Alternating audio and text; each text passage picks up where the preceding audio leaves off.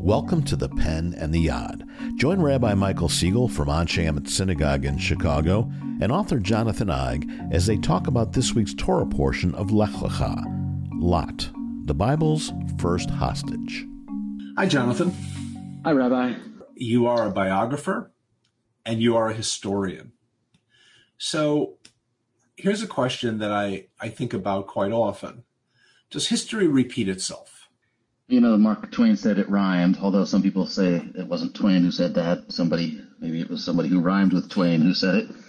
I don't think history repeats itself or rhymes. I think history just continues to live within us. And I think that we make a mistake when we think of history being in the past. History is all around us and it's affecting our lives, and it's a part of the future. So I think we need to stop thinking of history as a dot on this timeline and think of it as a line that runs from the past through the present and into the future. How's that?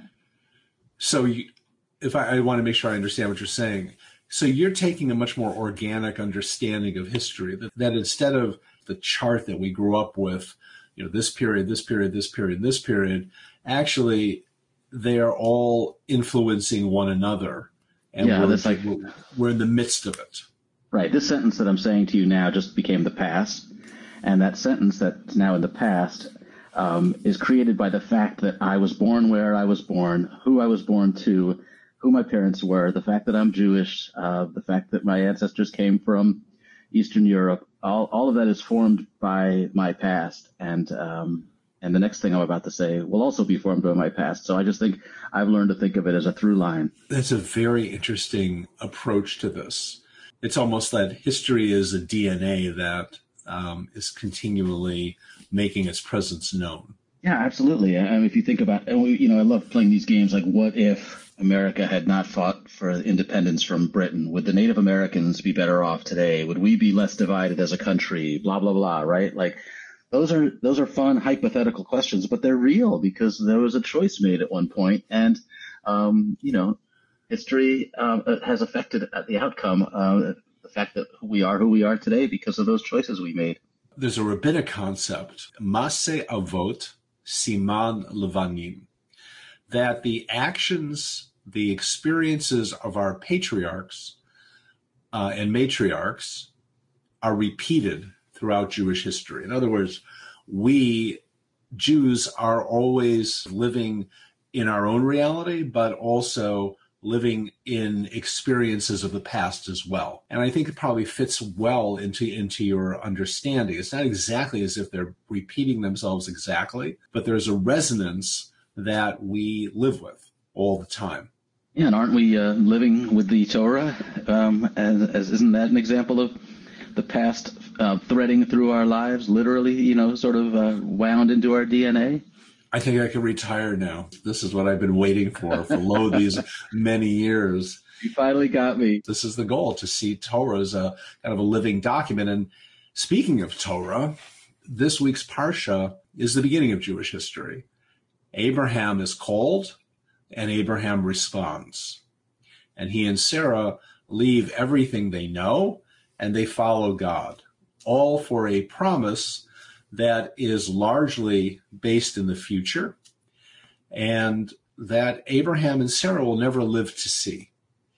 But they go with God, if you will. They enter the covenant, and, the rest is Jewish history. But what's fascinating is that in chapter 12 of Genesis, Abraham gets the call. In chapter 14, Abraham's nephew Lot is taken as a hostage. And so in a very chilling way, this kind of organic history continues to rear its head, if you will, to put it in the Eigian construct. Yeah, I guess it gets back to the question of, is history repeating itself? Is it rhyming, or is it just always the same? Are we living through the same problems over and over again? And I think that the problem is that we're humans don't change fundamentally, and we make the same mistakes. We have the same grievances. We fight the same wars over and over again, and that's frustrating. I'd like to think that we're getting better, but sometimes, like the world we're living in right now, I have my doubts. Right. We take one step forward, two steps back all the time, and we're constantly being reminded, and this, again, I'll take this from the Torah, that there's a very fine line between human beings and the animal kingdom. Mm-hmm. And we are constantly struggling as to which side we're on. And certainly in the past few weeks, we have seen the worst of humanity. We've seen the ugliness in ways that I think none of us could imagine. And those of us who study the Holocaust and those of us who have family who experienced the Holocaust thought never again meant never again until it does happen again. And there we have this visceral response. And I think Jews are having this visceral response to what happened on October 7th because it's part of our DNA. To going back to what you said, it's part of that kind of organic sense that we can't escape our own history. And here you have Lot being taken. Now, why is he taken? Well, first of all, and this will have resonance throughout Jewish history, we tend to see Abraham, based upon films, as a sort of wandering nomad. But actually, Abraham was a person of means, and Abraham had his own militia. He had his own army. He was a very powerful chieftain, if you will, in that age. Now, Abraham's nephew Lot is problematic. We've already seen how problematic he is. His shepherds don't go get along with Abraham's shepherds. They have to separate. And yet, in this moment in time, what does Abraham do? Does Abraham send in a negotiation team? No. Does he wait for the ransom note to show up? No. He simply sends his own special forces, or whatever you want to call it, and they go and they defeat the enemy and they extract him. They take Lot back. Not only do they take Lot back, but they also bring back all of the loot, all of the booty that was taken in all of this, and they return it to the other kings in the area. And they want to pay Abraham back. They want to give him a reward. Wow, you brought everything back. This is amazing. And Abraham won't take anything. He won't take anything from them, as if to say, I didn't do this for the financial reward of it. I did it to save my nephew. I did it because I value human life. Now, it doesn't say that, but it is a tenable approach to the text. And I'm wondering, as you're hearing this, how you're responding, Jonathan. Well, I guess I'm responding that, Abraham acted out of love, acted, out of passion. He didn't think about what was the safest thing to do, what was the practical thing to do, what was going to cause him the least political damage. It sounds like he acted on his instinct, which is completely understandable. And I'm not sure what the modern application is today, except, obviously we're seeing a lot of debate now over how Israel should respond to this egregious and almost completely unthinkable attack. But, how do you respond morally? And there's a lot of discussion now about, Israel must respond, but it must respond morally, right? How do you do that? War is immoral to begin with, so it's stressful to me. Yes, it is. And these are impossible days. But what I want to point out to you is that Abraham responded from a position of power. How do people in power respond? And if you don't respond, let's say that Abraham had gone and negotiated with the captors and then paid the ransom and took his nephew back. What does that say about Abraham in that part of the world? That he is a moral figure, that he doesn't like bloodshed, that he was willing to pay any price for his nephew? But does it also make him more vulnerable to other hostage takers? So throughout Jewish history, when Jews did not have power, but they had attained a certain status, certain wealth, they were very, very vulnerable to hostage takers. There could be pirates, there could be lots of things. And communities would often pay exorbitant amounts of money to get a hostage back. Pidyon Shvuyim, to the rescue of the captives. This is actually a whole halachic issue of how much can you pay And what can a town do? Can it stop the building of a school, in other words, to then rescue the hostage? What are the limits? How do we do that? It's a really interesting, really tragic story, but it has plagued the Jewish community throughout the diaspora. In other words, what do you do when you have power? What do you do when you are powerless? How do you manage that? This has been a constant issue. Now, Jews have gone back. They have their own land. It's based upon the ethos that we have to be in a place where we can defend ourselves. And yet, in the last few years, Israel was willing to give 1,000 prisoners, many of whom had terrorist pasts, back to Hamas for Gilad Shalit, one Israeli. And at that time, this was a huge controversy in Israel, huge. There were people, the Shalit family had never given up on their son. They had an international campaign. Israelis thought about this all the time, and they were willing to pay the price of Hamas. And then there were people at the time who said, well, don't do it.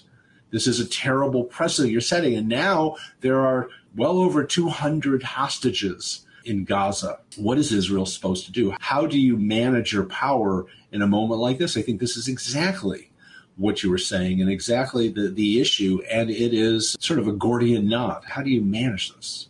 Well, and this is not to speak about Israel specifically, but it is always a Gordian knot because it seems like it's better to have power than to be in a disadvantaged situation and to have less power than those around you. But then the fight for power becomes all-consuming, and it changes your moral values, and it becomes a race to who can have the more weapons, and that's how we get this military-industrial complex. And then there's a feeling that if you have power, you have to use it. I wish I had a ready answer. What I think we could say, you asked about what the Torah says.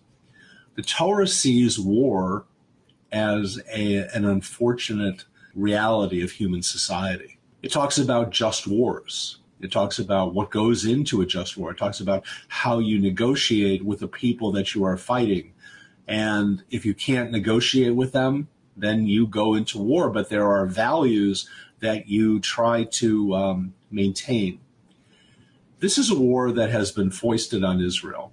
I know that there are people out there that say that, especially the protesters who are standing with Hamas and to a certain extent, at least by bearing Palestinian flags, are standing with Palestinians. But the reality is that at this moment in time, to protest is to stand, this is from my opinion, you're standing with Hamas.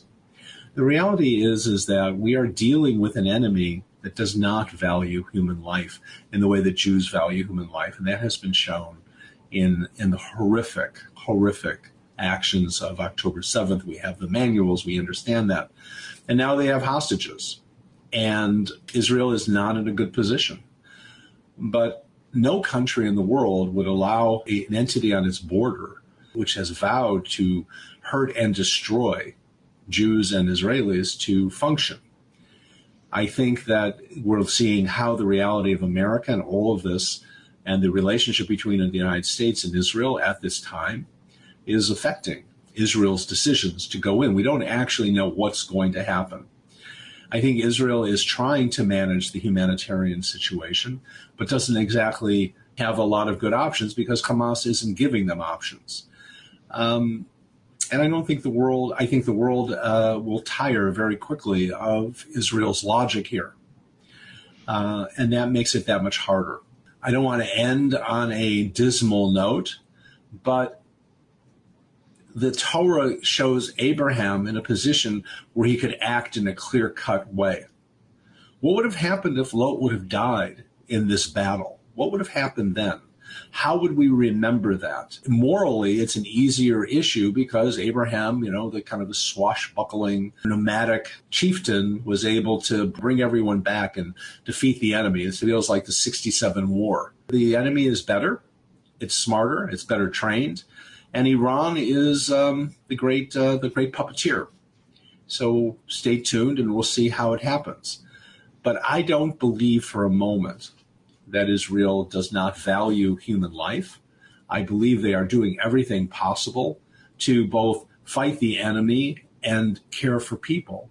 But it remains just a horrible challenge. Yeah, it does. And I think we could go on and on about this, but to get back to where we began, what does history teach us about this? What does the Torah teach us about it? It teaches us that enemies are always out there, and they know how we're going to respond. They know how their enemies are going to respond, and it escalates. And in this case, I think that escalation is intentional. That chaos is being sown for a reason. That it's a destabilization of a situation that they wanted to destabilize, and we're living with that chaos now and will be for a long time. I guess I would kind of come back to what you were talking about in history. Much of Jewish history was, for Jews, about being powerless. Mm-hmm. How do we respond to the world when we actually have power?